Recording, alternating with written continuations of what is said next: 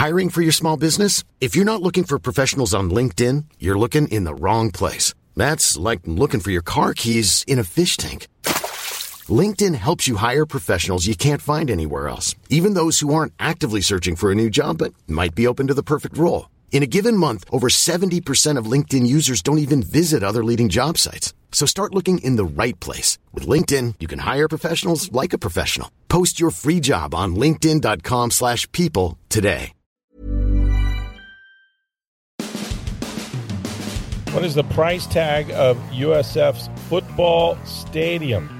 And how will that change the campus life and things in general for the football program? We'll talk about the ACC's future with Florida State, Miami, and others, as well as Baker Mayfield was almost a Florida Atlantic Owl. We've got all of that and more to talk about with Matt Baker of the Tampa Bay Times, who covers all things college sports. He'll join us in just a minute. First, as you know, this podcast is sponsored by May Electric Solar. I want to tell you how to save money on your electric bill. May Electric is a family-owned and operated business. They've been installing solar electric systems in the area for 13 years. There's a lot of these companies out there, fly-by-night, but May Electric Solar is committed to you for the long term. How long? Well, they guarantee their workmanship with a 30-year labor and services warranty. Plus, with every installation, you get $750 worth of surge protection for all your appliances. That's what they're calling the May difference. If you visit their Hudson showroom, May Electric displays all their products. They conduct on-site testing. You can actually see what they're going to install to customize it to your needs. Plus, they don't use subcontractors, and that's important. You see who's exactly doing the job. Those are Billy May's guys up there. Start saving right now today. Call the solar energy experts at May Electric Solar at 727-819-2862. You can schedule a free estimate, lower your electric bill all year long, and preserve the quality of your appliances. That's May Electric Solar at 727-819-2862. All right, we got some college football to talk about, and more importantly, the future, in the near future perhaps, of USF, their football stadium. And to do that, we join Matt Baker with us now. Matt, you've written about this pursuit and construction, and it really does seem to become real when there is money attached and actual dollar figures, and how much they need to raise. We'll get into more about the plans of the stadium and why that's important. But you wrote a story about the financing. It looks like we have a number. Yes. Thanks for having me on, Rick. We finally have a number. I've only been asking for 20 months. I mean, more than 20 months. Everything is fancy, everything is nice and pie in the sky, but there's a saying, money talks and you know what walks. Mm-hmm. So now we finally have a number. The initial budget is $340 million for this project. And that's in the range of what I thought. I'd kind of figured 200 to 400, somewhere in there. Right. But the initial estimate is 340. And just to kind of put that in perspective, the plan would be, and this, let me just be clear, this is what is going to go to the Board of Trustees virtual finance committee meeting on Tuesday. Get your coffee ready for that one. It's going to be a real hootenanny. So the $340 million, the plan would be for the school to pay for $140 million of it. And we can break that down if you want. But then $200 million would be from financing. So that would mean borrowing $200 million and paying it back over 20 years at 5.5% interest rate. Again, this is something that has been, until there's money, until there's a price tag, it didn't necessarily feel real. But now there's at least something that, pretty soon we're going to be able to look at and say, okay, this is what it might cost. I guess just the real other quick caveats I want to make here. Again, this is what's going to go before the finance committee. The finance committee will then vote to approve it or not. And then if that's done, it'll go to the full Board of Trustees June 13th at their next regular scheduled meeting. And then if that's approved, then it's full go. With the caveat that the price tag can change. The design build group of Populous and Barton Mallow, they're working on putting everything on paper, and this is what this deal will cost and all that type of stuff. And they're going to come back in next spring, next summer, somewhere in that range, to kind of figure out okay, this is the guaranteed maximum price. We will not charge you more than X. And until that's done, we don't know what X is. But 340 is at least a starting point. And that's, and I thought it was interesting. I was reading through like what, some of the recent stadiums, and when I say recent, I mean, Colorado State Campus Stadium opened in 2017, but when you compare it to those, it is in that range that you said, somewhere between 200, 250, 400 million. But I thought it was interesting the way they compare, and a lot of it too, and we'll get into the actual bells and whistles when they get to them, but a lot of it has to do sort of how do they finance this, right? Like what is the financing breakdown? And I thought you went through it here pretty well, as far as there's 140 million that's going to come from the school, which is interesting. Correct. So let's break that down for a second. Hang with me, listener. Hang with me. It's math. I know we don't do math. I know. And it's hard. I need to see these numbers for me to figure things out. That's how my poor brain works. So $50 million comes from fundraising. That's the USF Foundation. Right. So that's going to be 50. And the expectation is that, let's say the design build group comes back and says, okay, we can get you everything that you want, but it's going to be $360 million. Well, in that case, fundraising, the USF Foundation, they're probably going to have to cover the difference between the 360 and 340. Okay, if that makes sense. So $50 million from the fundraising. $31 million is from the Capital Improvement Trust Fund. Rick, I know you're very well acquainted with it, but for those of our listeners who are not, that's basically student fees that students pay X number of dollars per credit hour, whatever it is, and then the student government can kind of vote on how do we want to use that money, and they have to get approval by other bodies as well. But that's what's building or built the Student Wellness Center that's just either opening or just about to open. As one example. So that's $31 million. $34 million is coming from auxiliary funds and proceeds from some broadband equipment they sold a few years ago.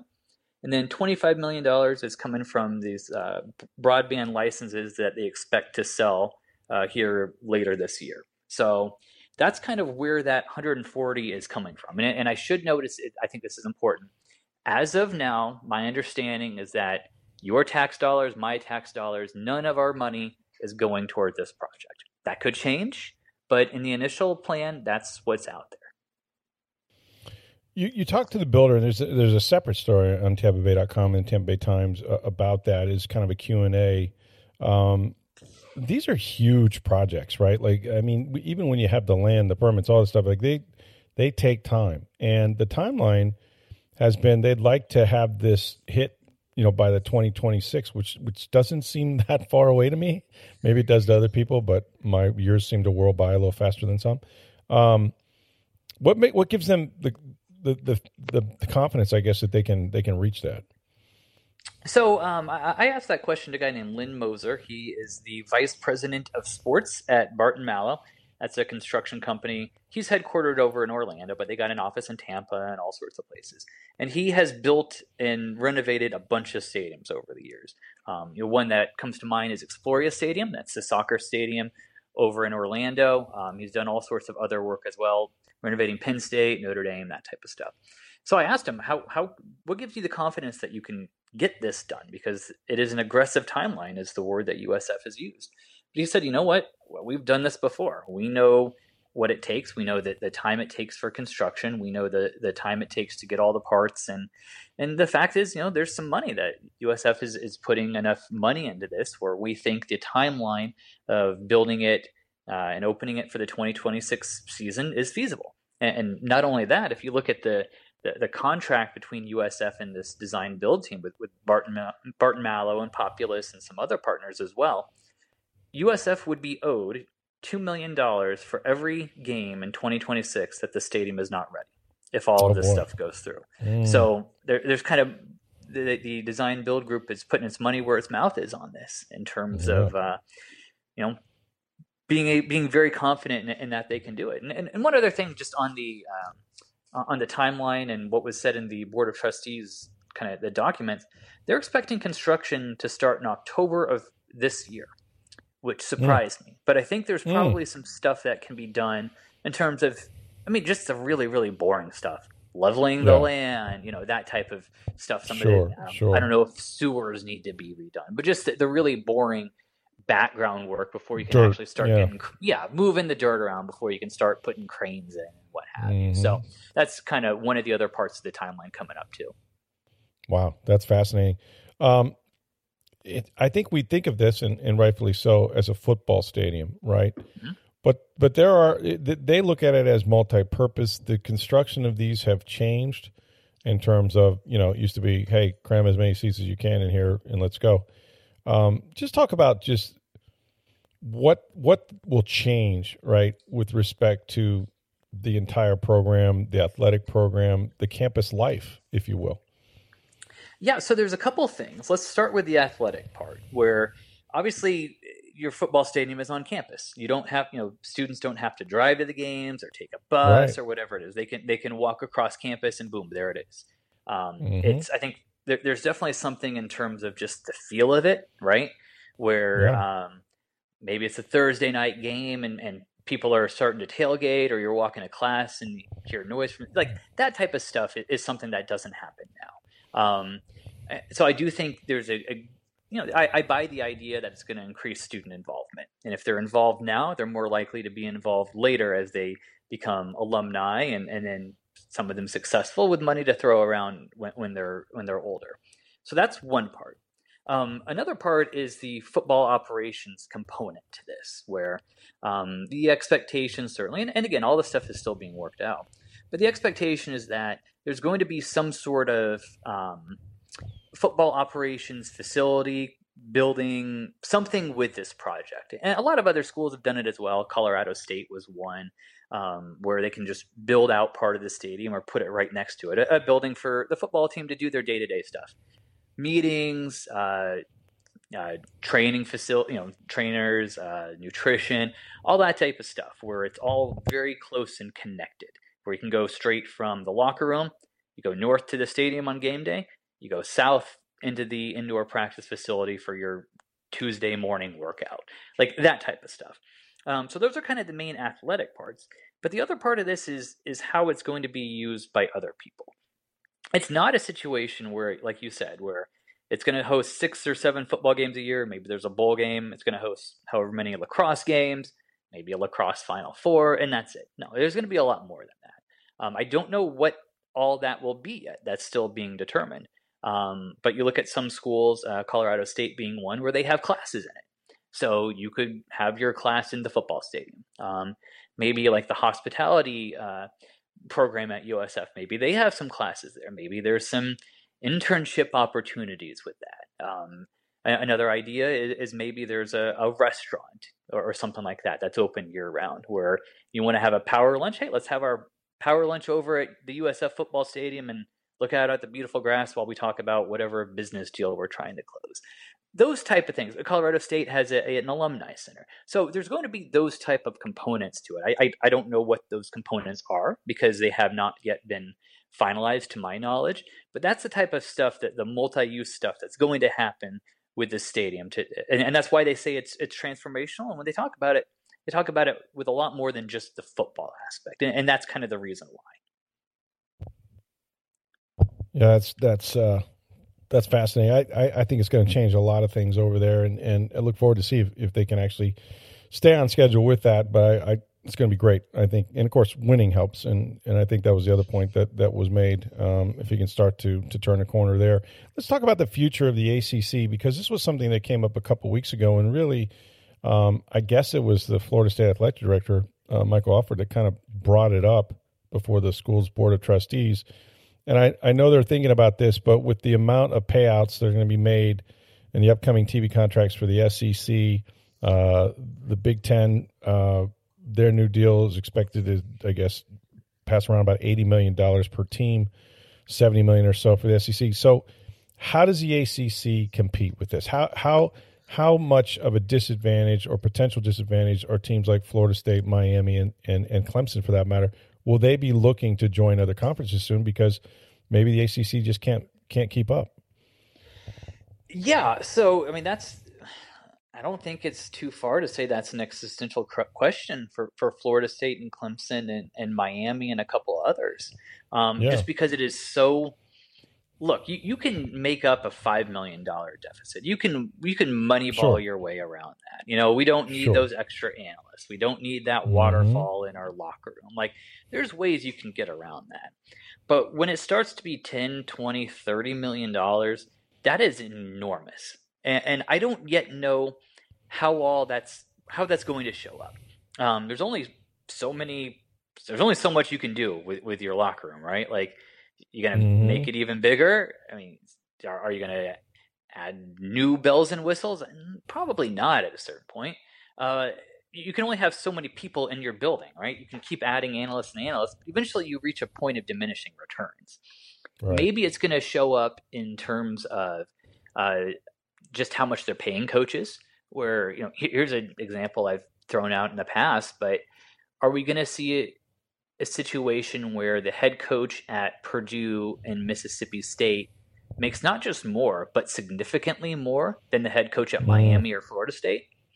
What about, what if I'm choosing between being the head coach at Vanderbilt or the offensive coordinator at Florida State? Like, these type of things matter, or just an assistant at Florida State versus the offensive coordinator at Vanderbilt. These types of things are going to show up in a way that there's always, football's always been have and have nots, but the haves are becoming bigger and the have nots are becoming more have nots. And that's going to show up. It's going to be a significant factor in the next couple of years. And there's not a good way to fix the gap because Florida State and the ACC is locked into this financial.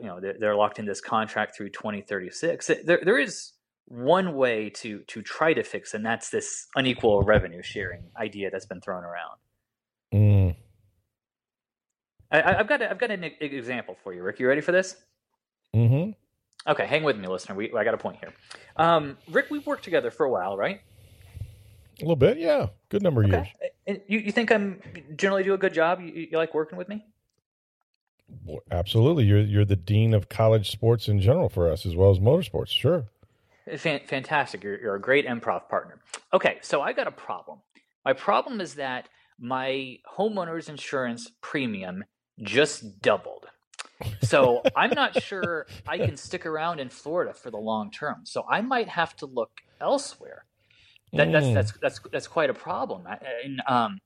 There's not money in the budget for a big raise from the Times that's locked and what have you. But I have a solution.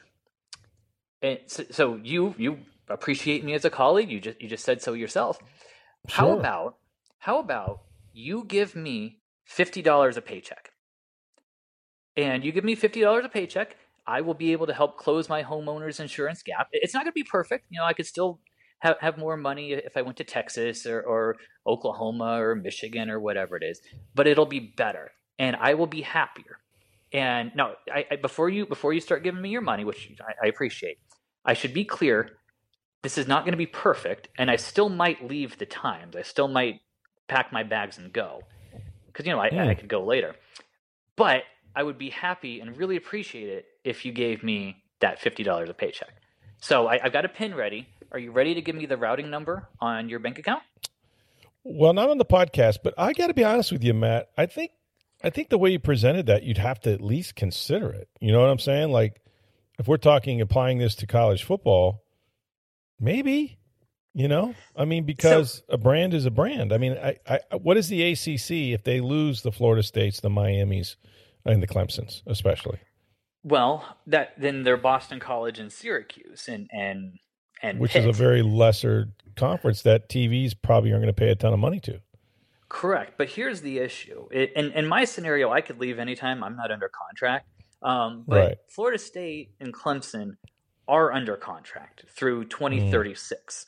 So in our okay. scenario, I have a no compete clause, which means I can't leave. And if I do try to leave, maybe I can get some attorneys to There's legal a out of it. fine or something involved. Yeah. Yeah, but if I'm wrong, I would lose my house. If Florida Mm, State and Clemson are wrong in this scenario, and they're trying mm, to break this ironclad grant of rights, first of all, it would cost $120 million to leave. And then if they can't get out of the grant of rights, we're talking $300 million, $500 million, Oh boy. an Wow. enormous amount of money.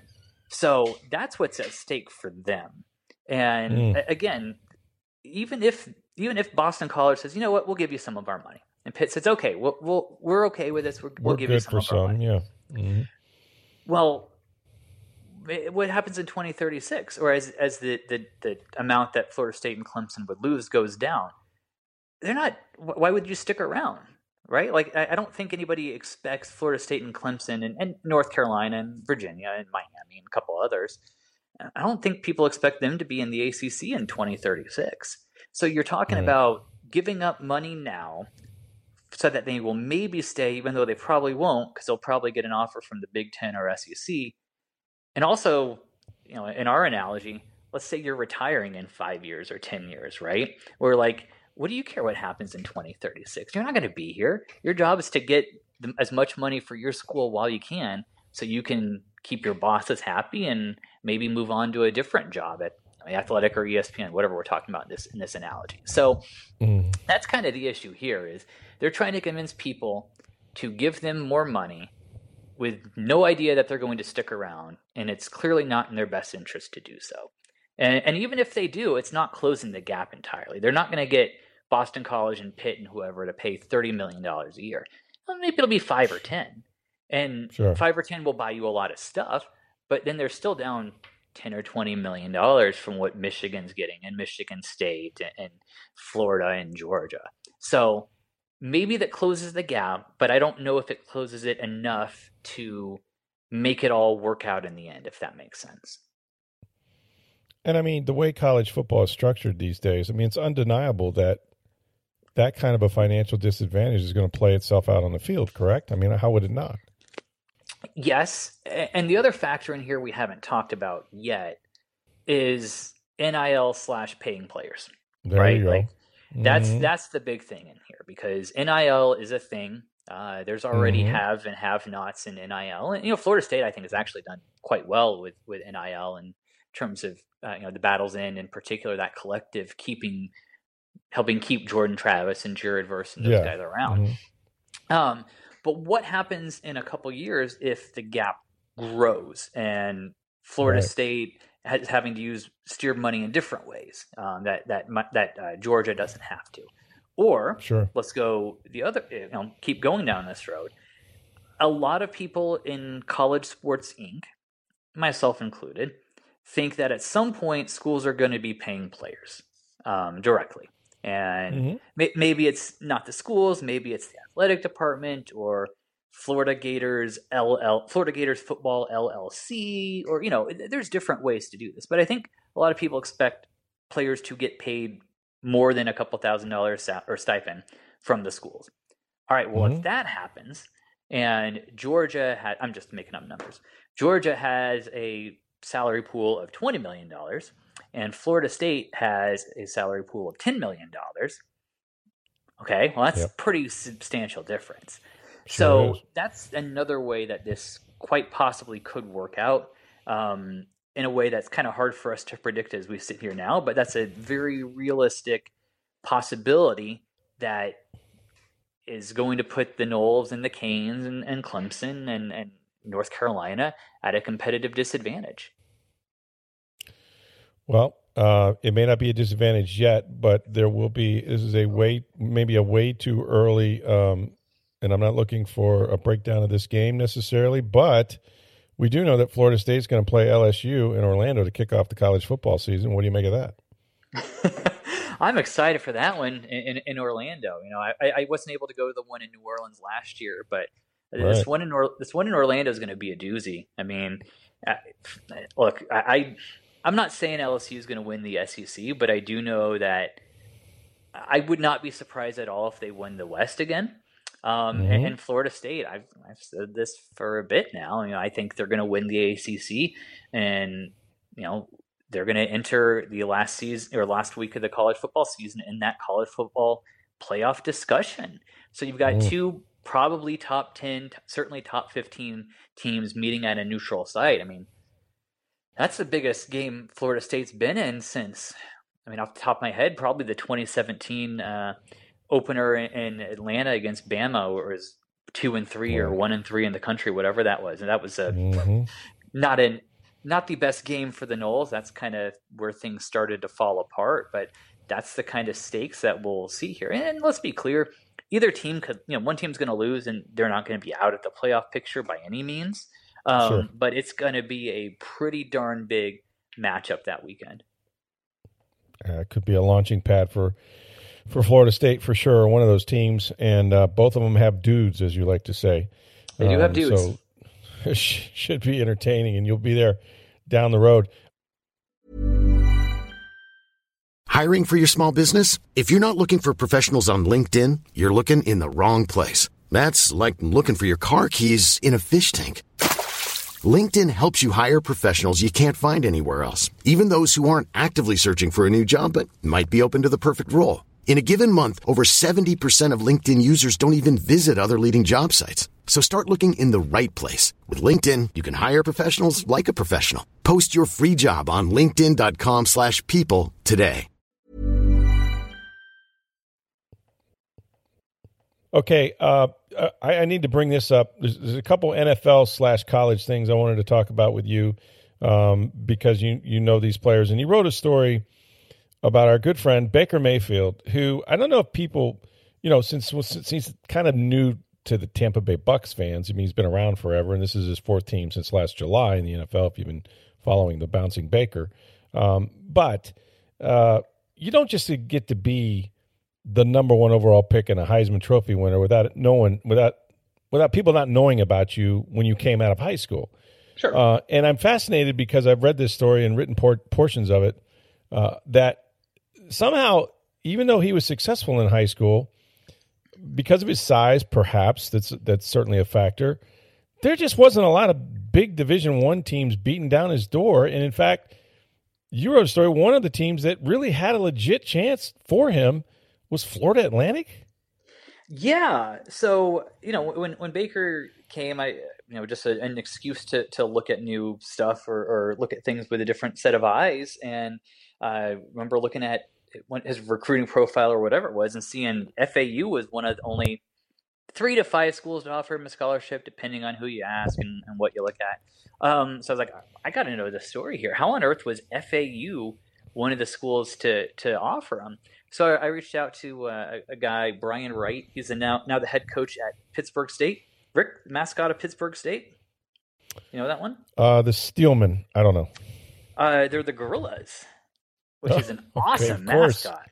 Yeah, that's we need pretty more Gorillas. Cool. Actually, they're in Kansas. Anyway, he's the head coach of Pittsburgh State. He was the OC for the Owls at the time, and I asked him the story. So the story is there's a guy, Kerry Dixon, who ended up being an assistant for the Gators, among other teams. And he's from Texas, recruited Texas, and just kind of plops the Baker Mayfield film on Wright's desk one day. And, Brian said, I watched it more than any other recruit I've ever seen. Just like, is there something there with this guy? Is there something there? What am I missing? What are other people missing? And then when he kept watching it, he really liked what he saw. And then asked Kerry, do we have a shot at this guy? And he said, absolutely. So they recruited the heck out of him. Wright was telling me he went out to visit him in Texas a couple of times. And at one point they thought they were going to get him, to the point where Baker asked, hey, if I go to FAU, will you take one of my buddies as a walk-on? And Wright was like, yes, absolutely. Does that mean you're coming? and Baker didn't quite give a yes. And then things kind of wavered, and he decided to do the whole bet on yourself thing and walked on at Texas Tech, and then walked on at OU and became obviously a fantastic player and Heisman #1 pick, all that type of stuff. The story from there. But I thought it was interesting just to hear that side, and because you saw the arm strength, you saw the leadership, the moxie, the mobility, toughness, the fact that he was a winner, won a state title as a junior, all that stuff. Florida Atlantic saw, and for whatever reason, size being number one, other schools didn't, and they ended up missing out. 6 foot 5/8 of an inch tall, and I stood next to him. He's legit, almost 6'1". So as legend has it, or it's actually been written about and well documented, Baker Mayfield was deciding just that between FAU, and it turns out, again, depending on who you believe, but Baker is basically quoted as saying it was FAU or Washington State. And there was a huge argument, fight, if you will, between him and his dad because they got to the point where they had to make a decision, and his dad asked him, "What are you going to do?" And he goes, "Well, I've got to take one of these offers, and I'm looking at Florida Atlantic and Washington State." And his dad was not happy with that decision, and he said, "Why?" He says, "Because that's what I have. Those are the offers, the best situations for me." And he goes, "Why won't you bet on yourself? You've always bet on yourself. Walk on at Texas Tech if you think you can play at that level. Go ahead." And of course, the rest is college football and now NFL history. But it really did come down. I think the Owls were definitely in it, which is fascinating to think about now. It's also fascinating. Sorry, just to think on the other side for a second. Baker Mayfield in a Mike Leach offense at Washington State, right? Leach has had some good quarterbacks and solid quarterbacks over the years. Obviously, had Gardner Minshew at Washington State was one, but what would he have done with number one pick, a Heisman talent? That would have been fantastic to watch. Or maybe Baker would have stunk out there. The system would. I don't know. Who the heck knows? But that's a fantastic hypothetical what if. I love the what if stories, and I also love the fact that you said a word that has been used for Baker, especially around here, by Bruce Arians in particular and others, moxie. Moxie is a word we don't use enough. So anytime you can get moxie in there, that's a great thing. Speaking of moxie, I don't know if he has it, but it's been a couple weeks now since the NFL draft, but I do want to get your take because you did write about him, and now I read about him every day. The former Florida quarterback, Anthony Richardson. What did you think about where he was drafted? And I mean in terms of, the number. And as he goes to Indianapolis, Matt, it looks for all the world, and this is just maybe the finances of the NFL and perhaps what that coaching staff that came from Philadelphia thinks they can do with him as they did with Jalen Hurts. What do you think about the prospects of him being the QB1 right off the bat? Well, I don't like that, first of all, just because I think he needs time. I buy the argument. I mean, I understand the argument that the way to get better is to play. You're not going to get better until you get those reps. I completely understand that argument. Right. But I also think if he goes out and gets his brains beat in because he's not making the decisions fast enough or the line's not good enough or whatever the case may be, there's a definite harm that can happen. I saw it at the college level. Felipe Franks is the one that comes to mind. Sure. Dan Mullen said this, and Felipe kind of sort of agreed with it. He was thrown in too soon. He wasn't ready, and that stunted his development. And I think that was one of the reasons why he needed the change, needed to transfer to Arkansas. It worked out for everybody, but my point is that there is a risk in rushing somebody in before they're ready, and I think that can happen at the NFL too. Carr was one with Houston, so that would be a concern that I have. I think the fit was good though. The Colts' new coach worked with Jalen Hurts in Philly and Justin Herbert and with the Chargers, and their OC helped with Trevor Lawrence and. All that type of stuff. So you can see where it's a good fit because that staff, those guys have developed young quarterbacks well. So I think they're going to give him a chance to succeed. I just don't know that he's ready yet. And I got two more thoughts. I'm from Indiana. I grew up a Colts fan. All my friends are Colts fans. So right. When they were leading up to the draft and on draft night, they were like, "Matt, what do you think?" I'm like, "Guys, I don't know.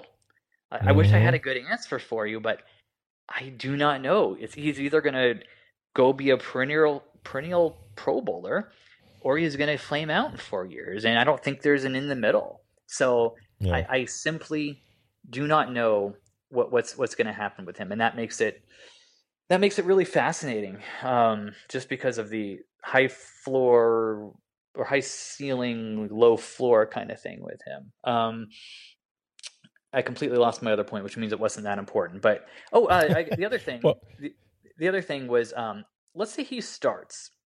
Let's say he does well. Okay, let's put on our best case scenario hat for Anthony Richardson with the Colts. What does that say about the Gators? That was my question. You got Dan Mullen and you got Billy Napier, both of which did not get maybe as much as what the Colts will get out of him. And the theory with the Colts, and a good friend Stephen Holder that covers them up there, is that they're like, look, if he's not ready as a passer, he might run for 150 and throw for 100, and we're okay with that. You know what I'm saying? Like, it doesn't have to be done in a traditional sense. He's just so talented and so skilled. Let him go out there and make mistakes, but we know this. He's such a dynamic athlete that he can figure it out as he goes, and sort of the way Hurts did. Hurts wasn't the greatest passer in the beginning, but he made things happen with his feet, and now he can kind of do both. But it's a great question, Matt. What would it say about the Florida coaches, both those guys, in that they weren't able to draw out a talent like that while they had him, on their campus? So it says a couple things. Well, let's talk about that rush for 150, throw for 100 thing. Because Florida didn't let him do that a lot, or he didn't do that a lot at Florida. So the question is why? Why? So I think some of it's the systems that they wanted to run. And certainly when you look at last year, the Florida had no depth at quarterback. There were issues, right? Sure. Jack Miller was hurt and kind of slower to come back, so you didn't have a backup that you necessarily trusted a lot. So if something had happened to Anthony, God forbid he would have blown out his knee or something, scrambling for 7 yards. Well, option number 2 is not great. So that would have been a significant drop and made a disappointing season even worse for Florida. So maybe they protected him and encouraged him not to just take off. Is that what you're saying? There was definitely some of that. I don't know to what extent, but that was definitely part of it at times. And he was banged up too. He got hit early in the Kentucky game, so he was a little bit slower after that in terms of feeling ready to run. So there were some legitimate issues there. But the larger point is definitely valid. Of what does it say if he goes out and does fantastic, and Florida didn't get enough out of him? They were not, I don't have the numbers in front of me, but they were not good in passing efficiency. And obviously the record wasn't good either. And it's a larger issue too when you look at last year's Florida team. They had, I think it was 6 guys drafted, and there were only 11 teams in the country that had 6 guys drafted. All of them finished ranked except for Florida. Okay, so what does that tell you? They had a top 5 quarterback on a losing team, which is something that hadn't happened since I think it was 1985 or 1986. They had again, half dozen draft picks, the only one to finish unranked. They finished with a losing record. So what does that tell you? I mean, maybe it was those guys didn't fit into what Napier was doing. Maybe it was a situation where, yes, they had some high-end guys at the top, but they didn't have the depth because of what Napier inherited from Dan Mullen. Maybe they weren't well coached. Maybe they weren't put into places to succeed. Maybe the coaches were overmatched. Like, there's all sorts of different things. And if some of those guys that were drafted go out and play really well, and Anthony in particular, if he goes out and does what he's capable of starting in year 1, that's going to look really, really bad for Dan Mullen because he picked other guys over him a couple different times. And it's going to be damning for Billy Napier. There's been some talk this offseason, some speculation about him being on the hot seat or whatever. I think it's way too soon unless there's a scandal or just an absolute disaster. But I do think Billy needs some wins, obviously on the field, and just little victories along the way to convince Florida fans that this is going to work. Because he's had 2 recruiting classes that were good but not great. It's 6 and 7, where, didn't lose to Tennessee by much, didn't lose to Florida State by much, didn't lose to LSU by a ton either, but that's not the standard at Florida. So he needs some wins along the way to help kind of convince people the ship is heading in the right direction. And if, Florida is not very good on Saturdays this year, which, over under is, I've seen is 5.5 wins, which, that's about right. So if that happens and their star quarterback from last year or their former quarterback is now starring in the NFL or doing really well and didn't get a lot out of him last year, that's going to raise more questions about the guy they've got in charge. And at the same time, maybe that team in Tallahassee is getting into the national championship picture. The contrast won't be good for Gator fans there either. I think that, and just talking to people around the Colts, and, we know, Jim Irsay is the owner there. And maybe this is the NFL in general and why he went so high. The price of swinging and missing is not nearly as high as letting a talent like that go by and then him becoming Patrick Mahomes. So they would rather fail with somebody that had an upside than let him go by and then have to get beat by him year in and year out. No, it totally makes sense, and I completely understand that perspective. I also understand 9 of 27, which was his passing line against Florida State. Absolutely, yeah. So I am glad.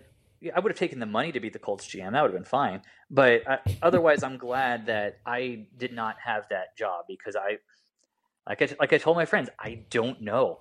And I hate saying I don't know. It doesn't make for great radio or podcasting or stories or whatever. But sometimes you have to say, I don't know. And with him, I don't know.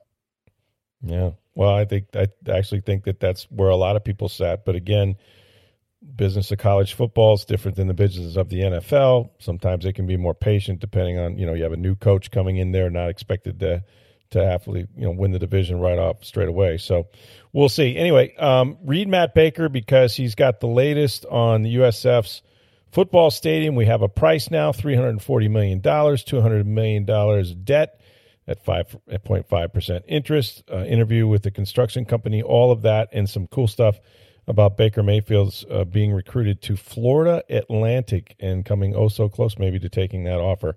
Thanks, Matt. Glad you're back and better than ever, buddy. You got it. Thanks, Rick. Always great to catch up with Matt. The Rays will wrap up their series against the New York Mets with an afternoon game day today, and they will fly home and then begin a series over the weekend with the Milwaukee Brewers. For Steve Versnick, I'm Rick Stroud of the Tampa Bay Times. Have a great day, everybody.